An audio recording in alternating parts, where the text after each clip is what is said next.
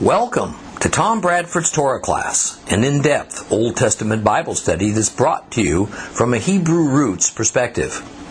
This week's lesson is week number 27, the book of Romans, chapter 11, continued.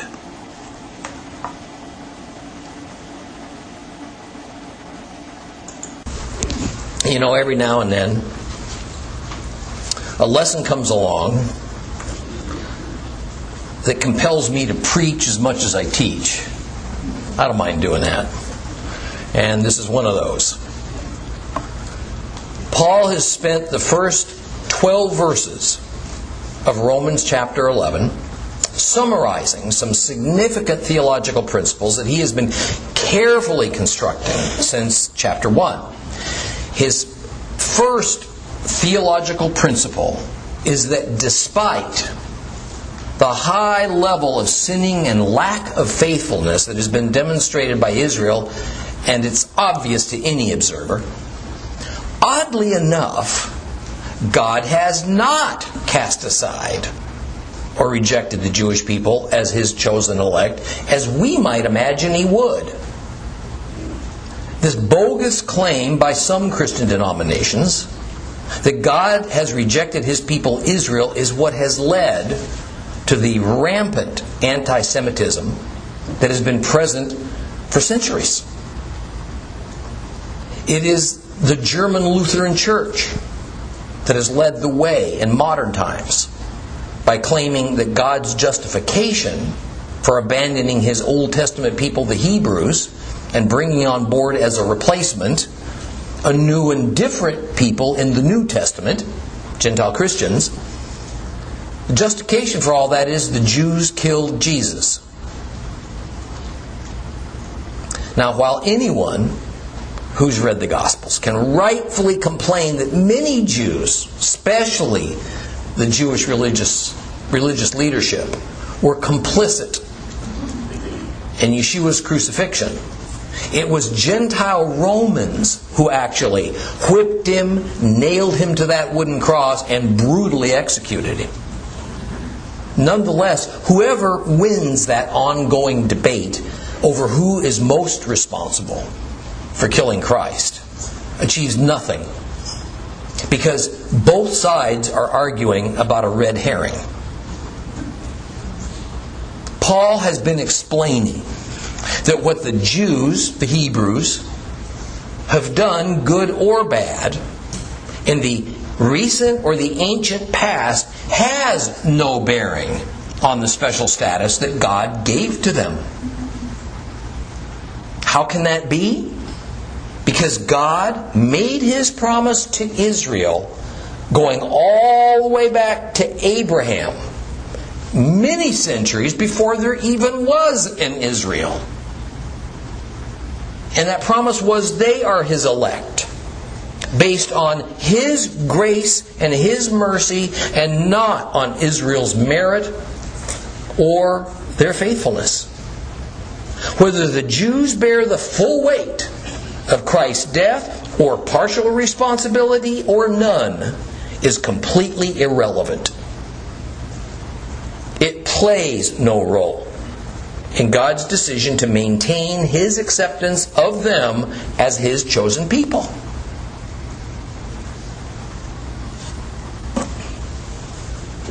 The second theological principle that Paul has elucidated is that those Jews whose hearts became stone-like against accepting Yeshua as their Messiah experienced that hardening partly because of their own choice to behave wickedly and unfaithfully, but also partly because of a choice by God that affected their minds and thus prevented them from accepting Christ.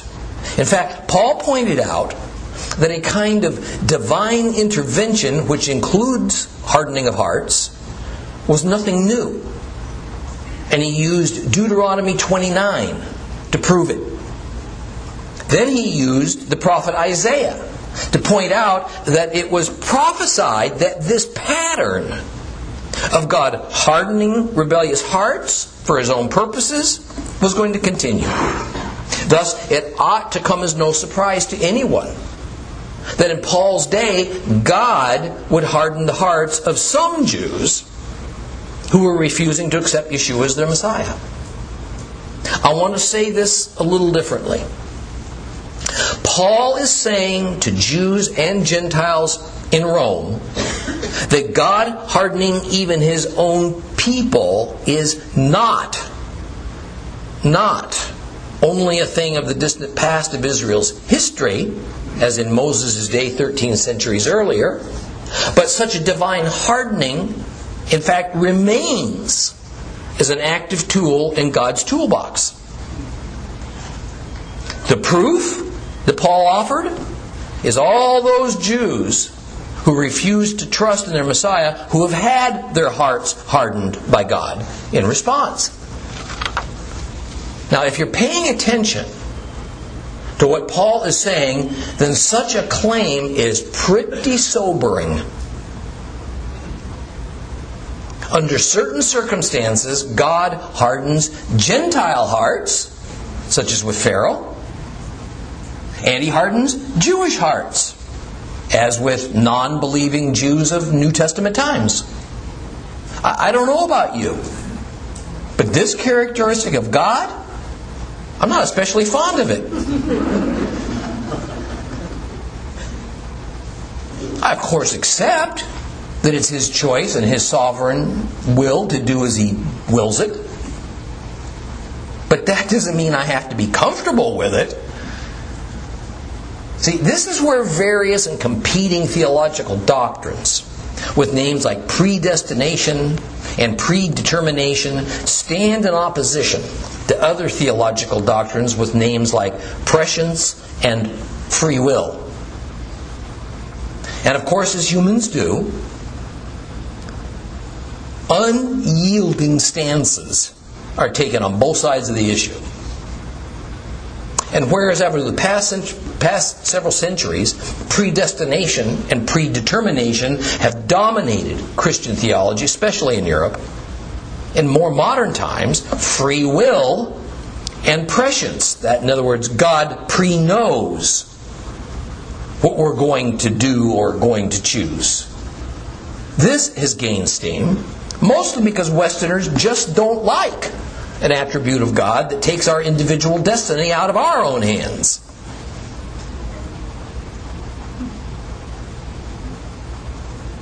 So the goal of the one side is to make God into a stern and rigid taskmaster who, like a typical European monarch, uses humans as little more than disposable pawns in a cosmic chess match. While the goal of the other side is to make God a little more like a congenial and cooperative genie who is there to make our wishes and dreams come true if only we'll approach Him correctly. Paul leaves such a matter as a mystery. He makes no attempt to defend this difficult characteristic of God. Paul merely tells us that on the one hand, our own free will plays an enormous role in our destiny. But on the other hand, so does God's divine intervention. And His intervention is certainly not necessarily for each person's immediate benefit. Often there is a much larger picture in play for which we have no idea. But rather than keep it to Himself, in this particular case, God chose to reveal the surprising reason that He hardened the hearts of many of His own elect against their own Jewish Messiah, Yeshua. So the third theological principle that we learned from Paul is stated in Romans 11, verse 11, where it says, "In that case, I say, isn't it that they have stumbled with the result that they are permanently fallen away? Heaven forbid, quite the contrary. It's by means of their stumbling that the deliverance has come to the Gentiles, in order to provoke them to jealousy. Just to be clear, the they that have stumbled are the hardened Jews, and the them who will be provoked to jealousy are those same hardened Jews. So God reveals that, as strange as it may seem, He reached down from heaven.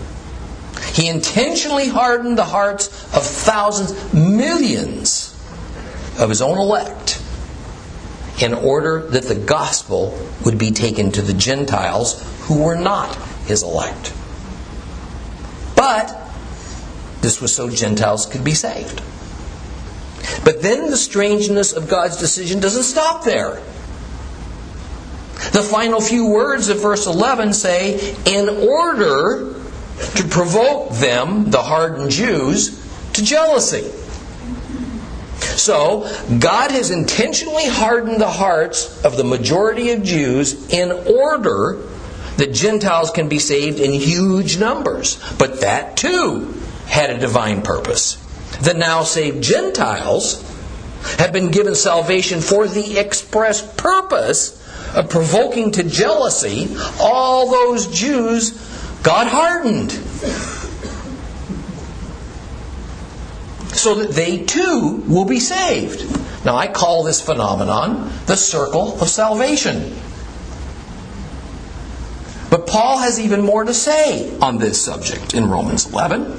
Now, up to now, and for the past few chapters, at the very least it's chapter 7, Paul has been aiming his monologue primarily at Jews. But now, in Romans 11:13, he abruptly changes up and turns primarily towards Gentiles. Open your Bibles to Romans chapter 11. And we are going to read from verse 13 to the end of the chapter. If you have a complete Jewish Bible, the page is 1415. 1415. Romans chapter 11, starting to read at verse 13. However, to those of you who are Gentiles, I say this. Since I myself am an emissary sent to the Gentiles, I make known the importance of my work in the hope that somehow I may provoke some of my own people to jealousy and save some of them. For if their casting Yeshua aside means reconciliation for the world, what will their accepting Him mean? It'll be life from the dead. Now, if the challah offered as first fruits is holy, so is the whole loaf. And if the root is holy, so are the branches. But if some of the branches were broken off, and you, a wild olive, were grafted in among them and have become equal shares in the rich root of the olive tree, then don't boast as if you're better than the branches. However, if you do boast, remember, you're not supporting the root. The root's supporting you. So you'll say, branches were broken off so that I might be grafted in. True, but so what? They were broken off because of their lack of trust. However, you keep your place only because of your trust. So don't be arrogant. On the contrary, be terrified. For if God didn't spare the natural branches, He certainly won't spare you. So take a good look at God's kindness and His severity. On the one hand, severity towards those who fell off, but on the other hand, God's kindness towards you, provided you maintain yourself in that kindness. Otherwise, you too will be cut off. Moreover, the others, if they do not persist in their lack of trust, will be grafted in, because God is able to graft them back in. For if you were cut out of what is by nature a wild olive tree and grafted contrary to nature into a cultivated olive tree, how much more will these natural branches be grafted back into their own olive tree? For brothers, I want you to understand this truth, which God formerly concealed, but has now revealed, so that you won't imagine that you know more than you actually do. It is that stoniness to a degree has come upon Israel until the Gentile world enters its fullness. and that it is in this way that all Israel will be saved. As the Tanakh, the Old Testament says, out of Zion will come the Redeemer. He will turn away ungodliness from Jacob, and this will be my covenant with them when I take away their sins. With respect to the good news, they are hated for your sake.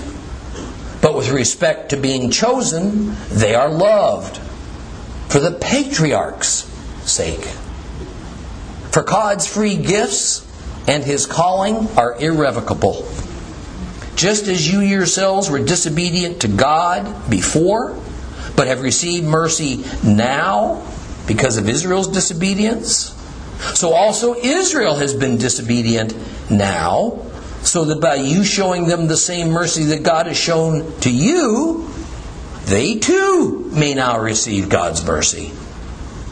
For God has shut up all mankind together in disobedience, in order that He might show mercy to all. Oh, the depth of the riches and the wisdom and the knowledge of God. How inscrutable are His judgments, how unsearchable are His ways. For who has known the mind of Adonai? Who has been His counselor? Or who has given Him anything and made Him pay it back? For from Him and through Him and to Him are all things. To Him be the glory forever. Amen.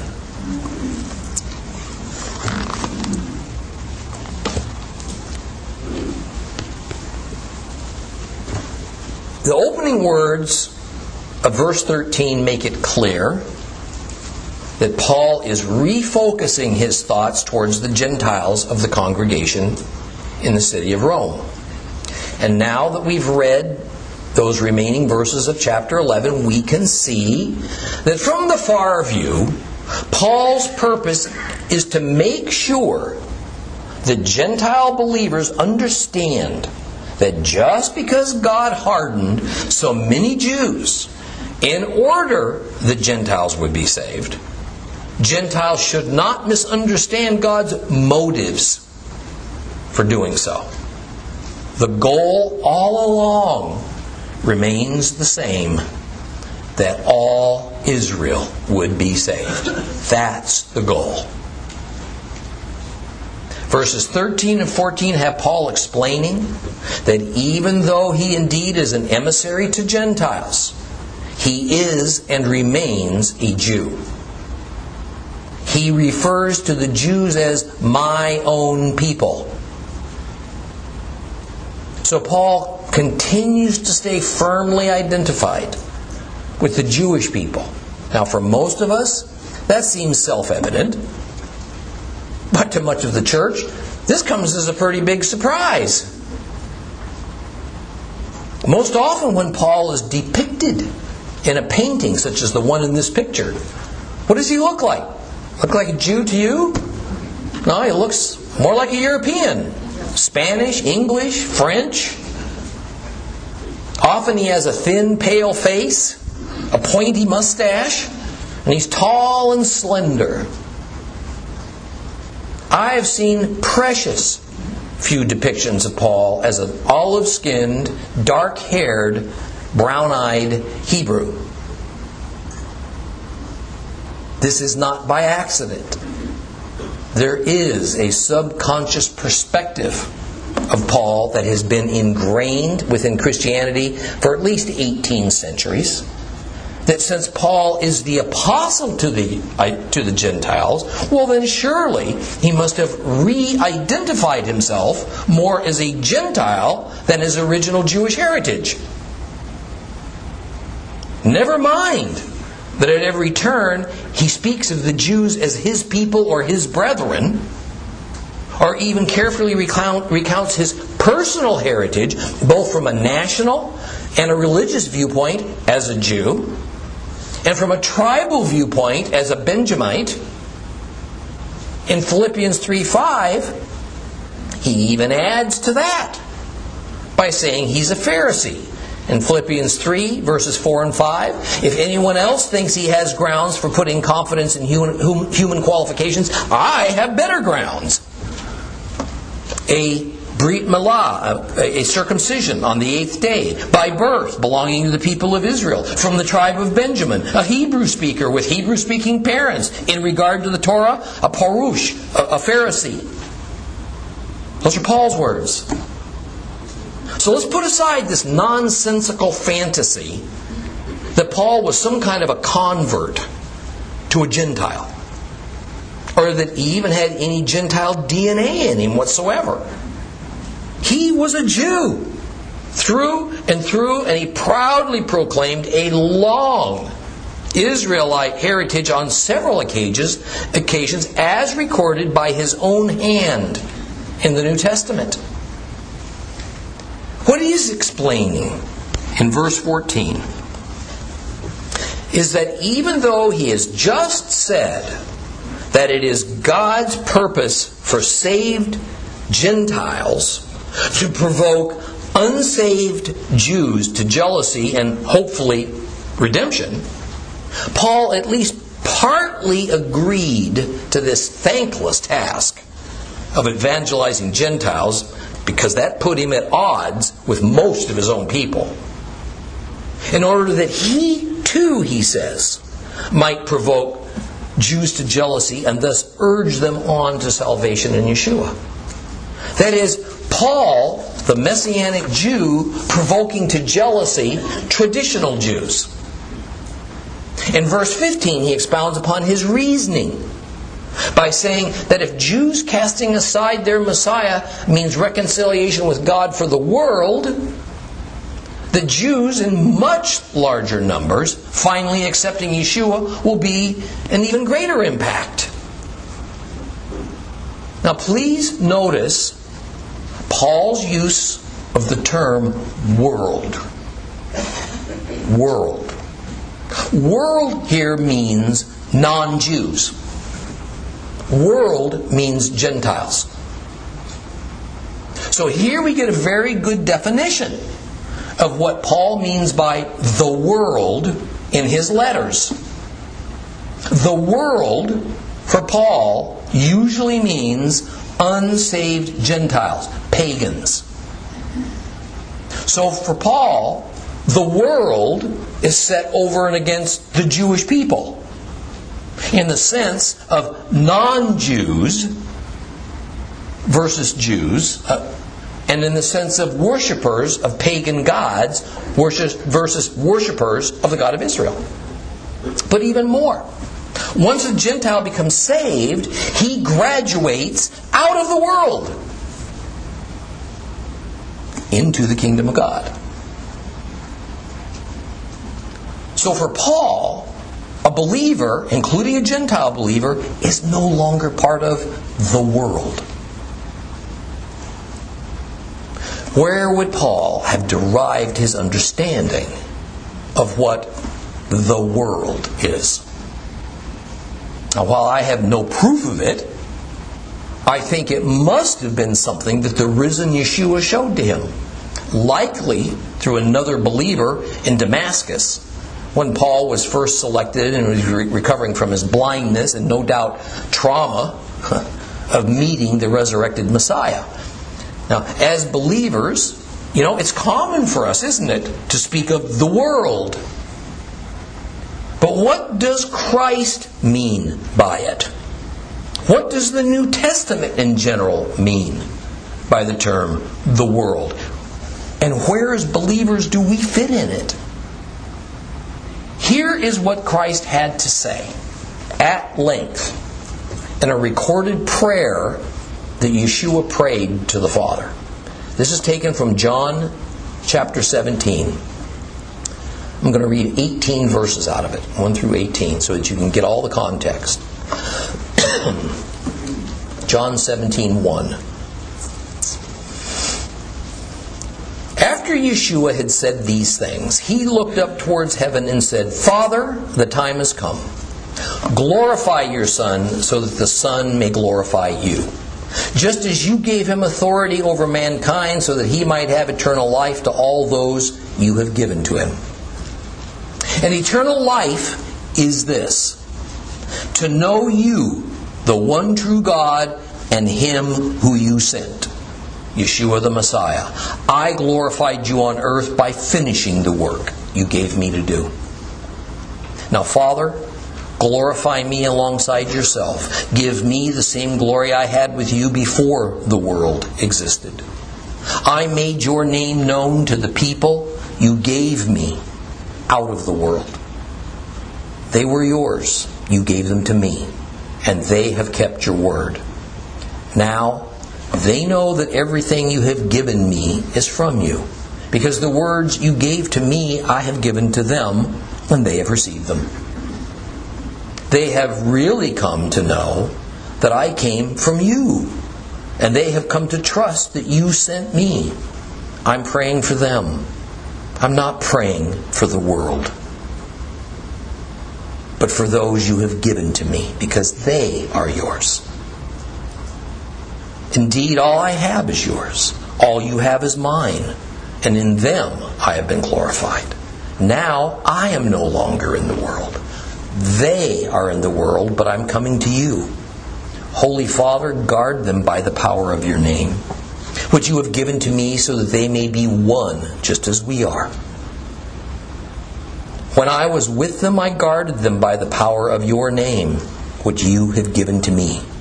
Yes, I kept watch over them, and not one of them was destroyed, except the one that was meant for destruction, so that the Tanakh might be fulfilled. But now I'm coming to you. I say these things while I'm still in the world, so that they may have my joy made complete in themselves. I have given them your word, and the world hated them, because they do not belong to the world, just as I myself do not belong to the world. I don't ask you to take them out of the world, but to protect them from the evil one. They do not belong to the world, just as I do not belong to the world. Set them apart for holiness by means of the truth. Your word is truth. Just as you sent me into the world, I have sent them into the world. Now, clearly, the term the world has a double meaning here.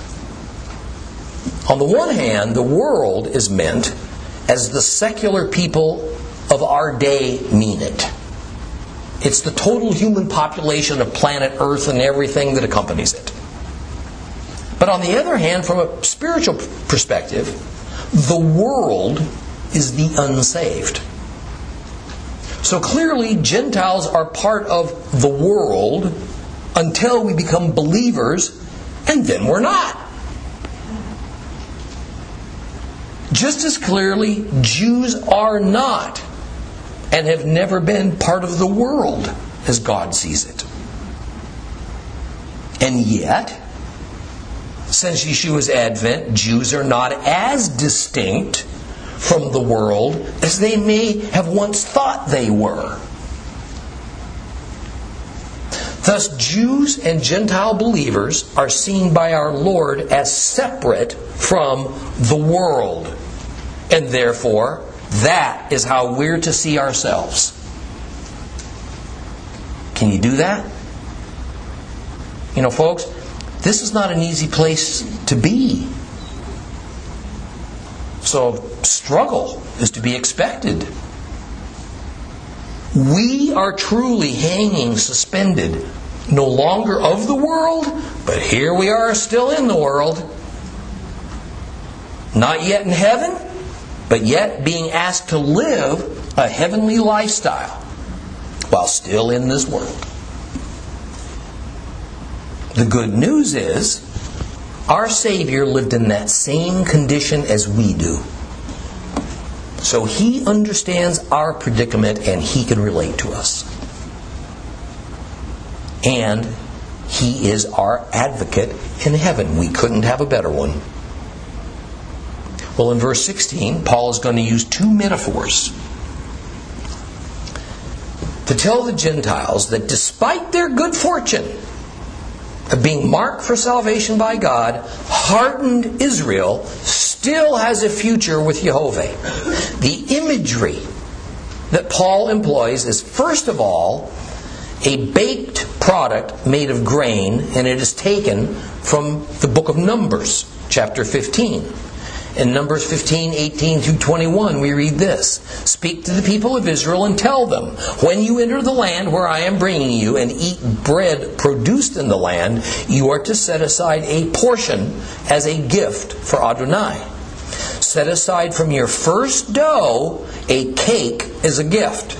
Set it aside as you would set aside a portion of the grain from the threshing floor. From the first dough, you will give Adonai a portion of it as a gift throughout all your generations. So Paul is using the theological principle of first fruits to develop his thought now. Keep that in mind. This is about the first fruits dynamic. Numbers 15 speaks of offering up to God a piece of bread dough that is made from grain that was grown and harvested in the promised land. Even to this day, some Jews, when baking challah bread, that's that special bread that by tradition is made for Shabbat, they will pinch off a piece of the dough and they throw it into the fire. However, nowhere in Numbers is it implied that the remaining portion of the dough becomes holy, as Paul says. Is this an error in Paul's understanding of the Torah? Probably not. One of the difficulties in interpreting the New Testament, besides the fact that we have Hebrew thought attempting to be communicated in the Greek language, is that the writings of the New Testament are not theological treatises that have been vetted by fellow Hebrew scholars. Or have they been written for academics for the modern Western world? They were written using common Jewish cultural terms and idioms and expressions and manners of speaking that were usual and standard for Jewish communities of that era. Much too often, using much too little knowledge of Judaism and Jewish culture of that era. Very good modern commentators will try to attach a greater level of precision to the words that are meant. As an example, in the Gospels, whenever we find Yeshua either in or on his way to Jerusalem for the 3 spring feasts of Passover, Matzah, and First Fruits, the New Testament accounts will interchange the terms Passover and Matzah. That is, while technically Passover is the first of the 3 feasts, and it's only a 1-day feast, it's common in the New Testament to call the entire series of 3 spring feasts Passover. Just as it is common to refer to the entire series of the 3 as Matzah. The writer is not confused. It was merely the standard way of speaking among people, lay people, among Jews in that era. We find the same issue with the terms holy and unclean in the New Testament. Those 2 terms indeed do have, on the one hand, very precise definitions. But on the other hand, they're often used in broad and imprecise ways because that's how the common Jews of that day used them. For instance, technically, unclean is a term that is only used to describe something that is otherwise completely permissible to eat, wear, touch, etc. But that otherwise permissible item can't be used due to some kind of an error in its handling. The item has been made ritually unclean. As an example, a piece of lamb to eat is permissible for food. However, if it's not handled properly, perhaps not enough blood was drained from it. then the lamb is now rendered unclean.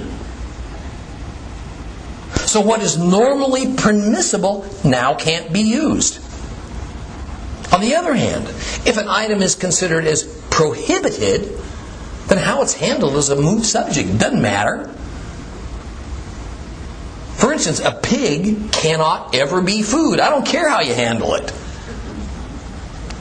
Technically, a pig is not unclean. It's merely prohibited to eat under any circumstance. It is not food, no matter how it's handled. So whether something is prohibited or something is permissible, but it's been mishandled and now rendered unclean, what's the final result? It can't be used. Either way. Thus, in the New Testament, we'll find that sometimes the term unclean means ritually impure, according to the law of Moses. Other times, it just means it can't be touched or used. In a very general way. Why it's unclean, why you can't, it doesn't matter. It's just unclean. The term holy also became used in a similar fashion in the New Testament. There is the technical meaning for holy, that means set apart for God in accordance with the law of Moses. It can even mean that only priests can partake of whatever it might be. But in common speech among Jews, it came to mean something that the layperson informally dedicated to God. Or it's assigned a religious connotation, even if it has nothing to do with any commandment or regulation from the law of Moses. The term holy is used in both of those ways in the New Testament. I want to give you an illustration. Christians are fond to say about a person that they admire that they are a godly man or a woman. We don't mean this from a technical sense that they're God-like or really have any direct connection to God at all. Rather, it just means that they are good, upright people. They not only profess to be religious, but they live a life that reflects strong moral standards, that exemplify good character, similar to what we can find in the Bible. That's what we mean by that. Now, very likely, Paul meant holy in this sense, in reference to the lump and the whole loaf. To the challah, to the piece, to the whole loaf. Because certainly otherwise, he's simply incorrect about his claim that the whole loaf becomes ritually holy because a small piece of the dough is ritually dedicated to God, as the Torah prescribes. If that's the way it is, he's just wrong. But I don't think he's wrong. I think he's just using a common way of speaking. So all Paul was apparently getting at is that if a portion of the whole is holy before God, then it can be assumed that the entire portion is also holy, say as opposed to unclean. Then he adds yet another metaphor with the use of the olive tree. Now this is a real favorite among modern Messianic Jews.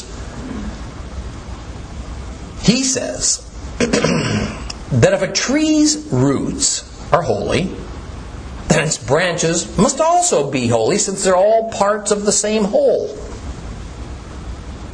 All parts of a tree receive the same nourishment from the same source, its roots.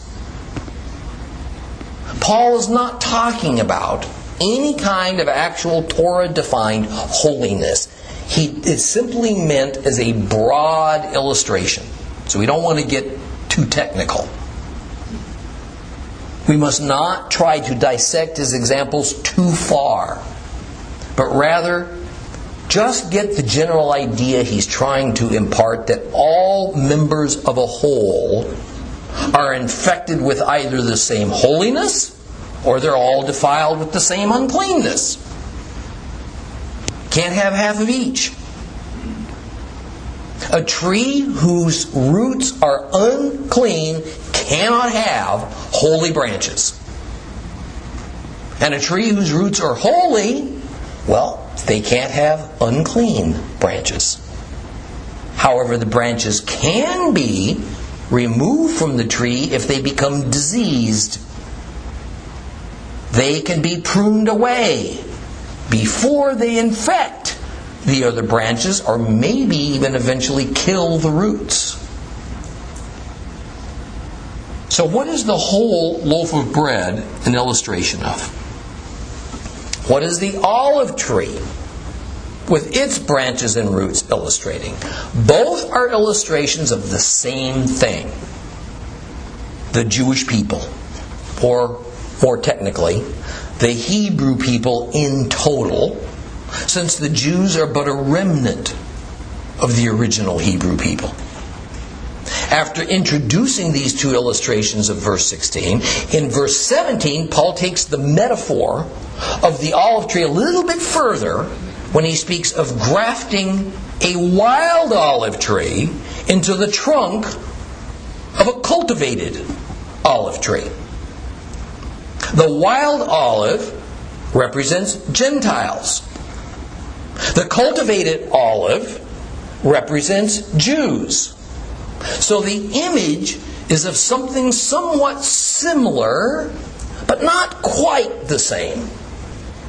The wild olive that gets grafted into something that has been carefully cultivated and cared for by the gardener.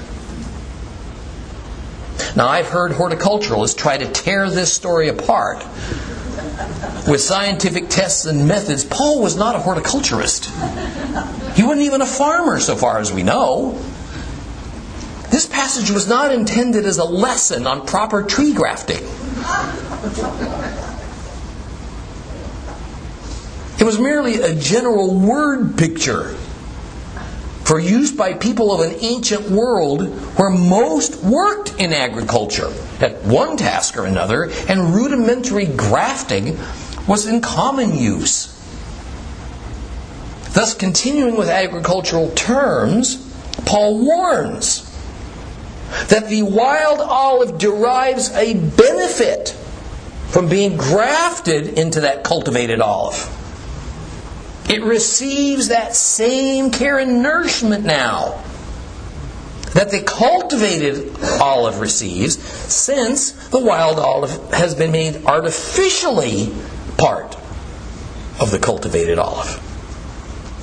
But the wild olive doesn't ever convert and become a cultivated olive. It doesn't replace the cultivated olive. And the wild olive should never think that it does. You with me? Therefore, using the grammatical technique called personification, assigning a human attribute to something that isn't human, the wild olive should not boast about its good fortune of getting attached to that cultivated olive tree. And especially it should not think that it can become better than the original, natural, cultivated olive tree. What's the main reason for the wild olive being cautioned to not get proud? Because the wild olive branches have been grafted in to where some of the natural branches of the cultivated tree were taken off. They were removed. And why were those cultivated olive branches removed from their own tree? Because they were found to have no trust. No trust. And clearly, since it is trust in Messiah's faithfulness that Paul has been preaching since chapter 1, this is what he's speaking about here. It's that trust. Therefore, if some wild olives, Gentiles, are grafted into the cultivated Jewish olive tree, they shouldn't expect a different treatment or a different outcome than the natural branches received. That is, the Gentile branches will stay attached. These believing Gentile branches will stay attached, but only so long as that trust remains sincere, active, and alive. The moment that trust ends, the wild olive branches, the wild Gentile believing olive branches, like the original cultivated branches, they're pruned off that tree by God and removed from their source of life and sustenance. There have been never-ending debates in theological circles about the roots of this cultivated olive tree and what they represent and what their nourishment is. It is usual in Christian circles to say that the roots are Jesus. Sorry, that just doesn't work for all kinds of reasons. First of all, the cultivated olive tree is clearly the Jewish people in general, not believers per se. Second of all, the natural branches of the tree that remain on the tree are believing Jews. But the trunk and the root system have always been Jewish, Hebrew. Third of all, the roots of the Jewish people are the patriarchs.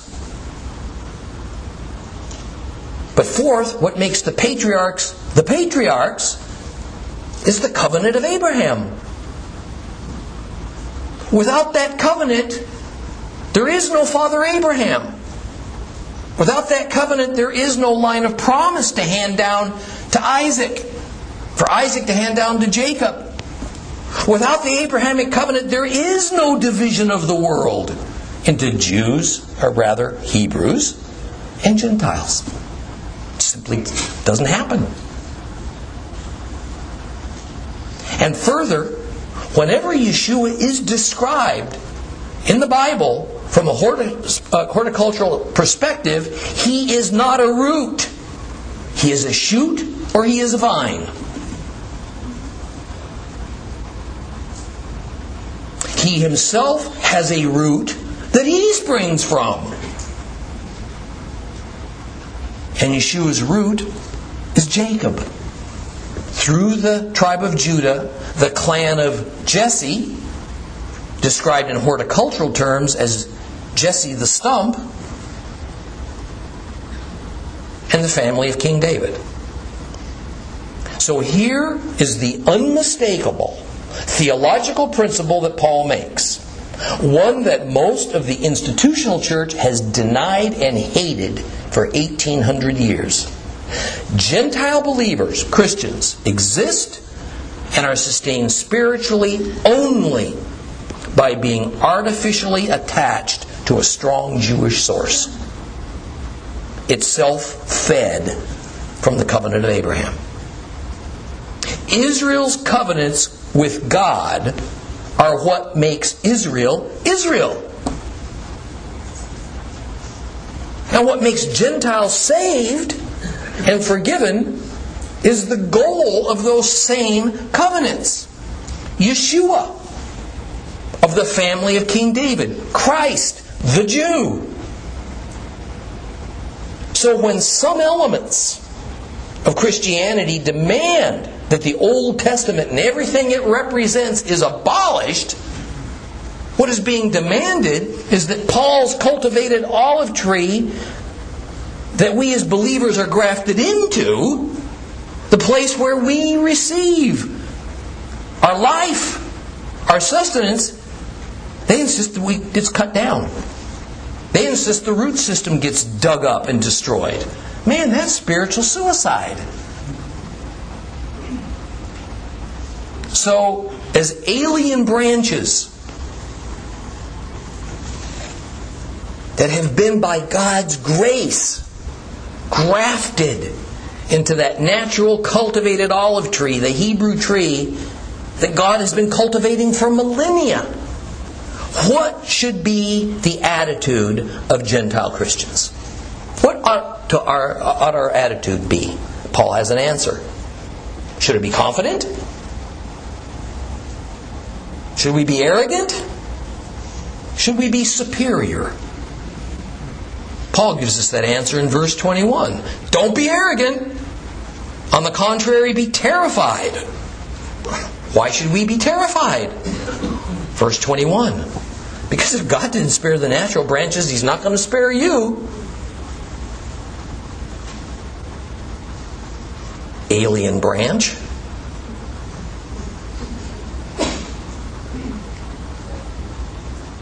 If God was willing to prune off branches that grew naturally from that tree that He had so carefully and lovingly cultivated for century after century after century, but some of those branches became diseased, they stopped trusting.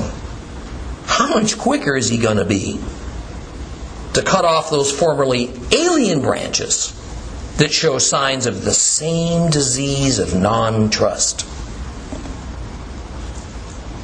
It was God's gift of mercy to foreign branches, not to the natural tree that we were grafted in. Paul says in verse 22 that God has two sides to His character to be aware of. A side of kindness towards those who trust. A side of severity for those who stop trusting. How do you stop trusting if you never trusted in the first place? I'll put another dent in the unscriptural doctrine of once saved, always saved. Here is yet another example of God warning who? Warning believers to maintain that trust that saved us, or we're going to be removed from God's covenants and we're going to be destroyed.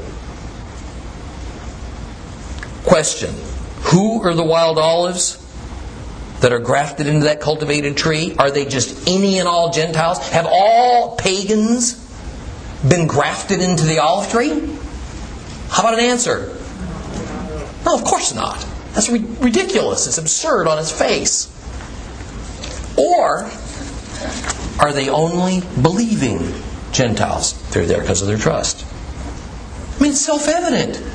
It's only believers. Why would God cut off non-believing Jews who don't trust and replace them with non-believing Gentiles who don't trust? Doesn't even make any sense. Besides, as Paul says, the only reason the Gentiles get grafted in is because of what? Our trust. So, is the warning that we should maintain that trust, or we're going to be cut off that tree, just a hypothetical situation that cannot possibly happen? The once saved, always saved doctrine says it is. Don't worry about it. None of that stuff you're worried about can ever happen. It's just all hypothetical something. In fact, once saved, always saved, and here it say that every warning in the New Testament, and man, there's several of them, of a believer falling away or the Lord refusing to recognize them or blocking their entry into the kingdom of God, can't actually happen. So by that reasoning then, here in Romans 11, we have yet another. And this time, it's Paul who's making another hollow threat. Now, if such a thing is impossible, why are we supposed to be terrified of being cut off? If it's just not possible. I mean, did we just get there accidentally? Why are we to strive to remain in God's kindness through our trust if under no circumstance can we let go of our trust and our salvation is revoked? If you don't like it, then please tear chapter 11 out of your Bibles.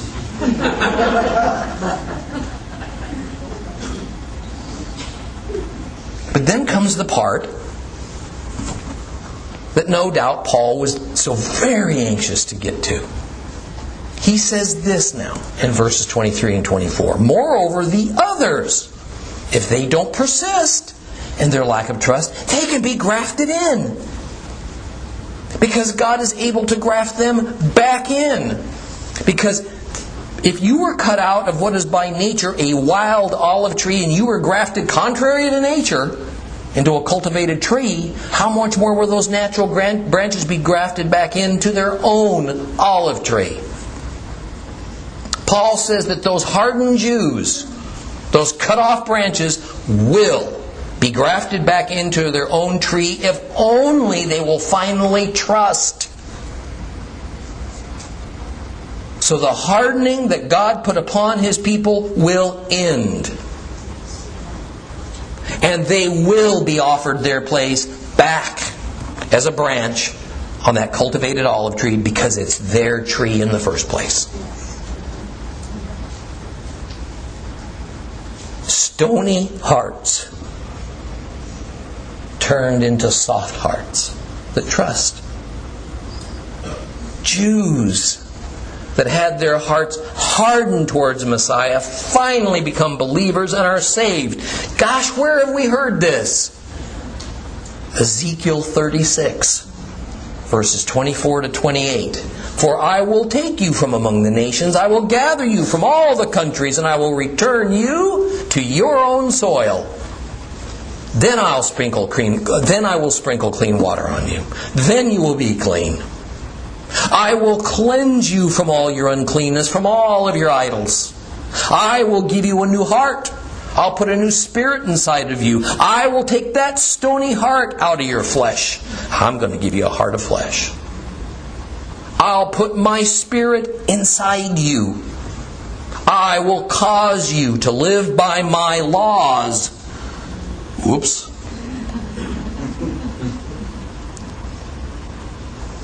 And respect my rulings and obey them. You will live in the land I gave to your ancestors. You will be my people. I will be your God. And we'll continue with Romans chapter 11 next time.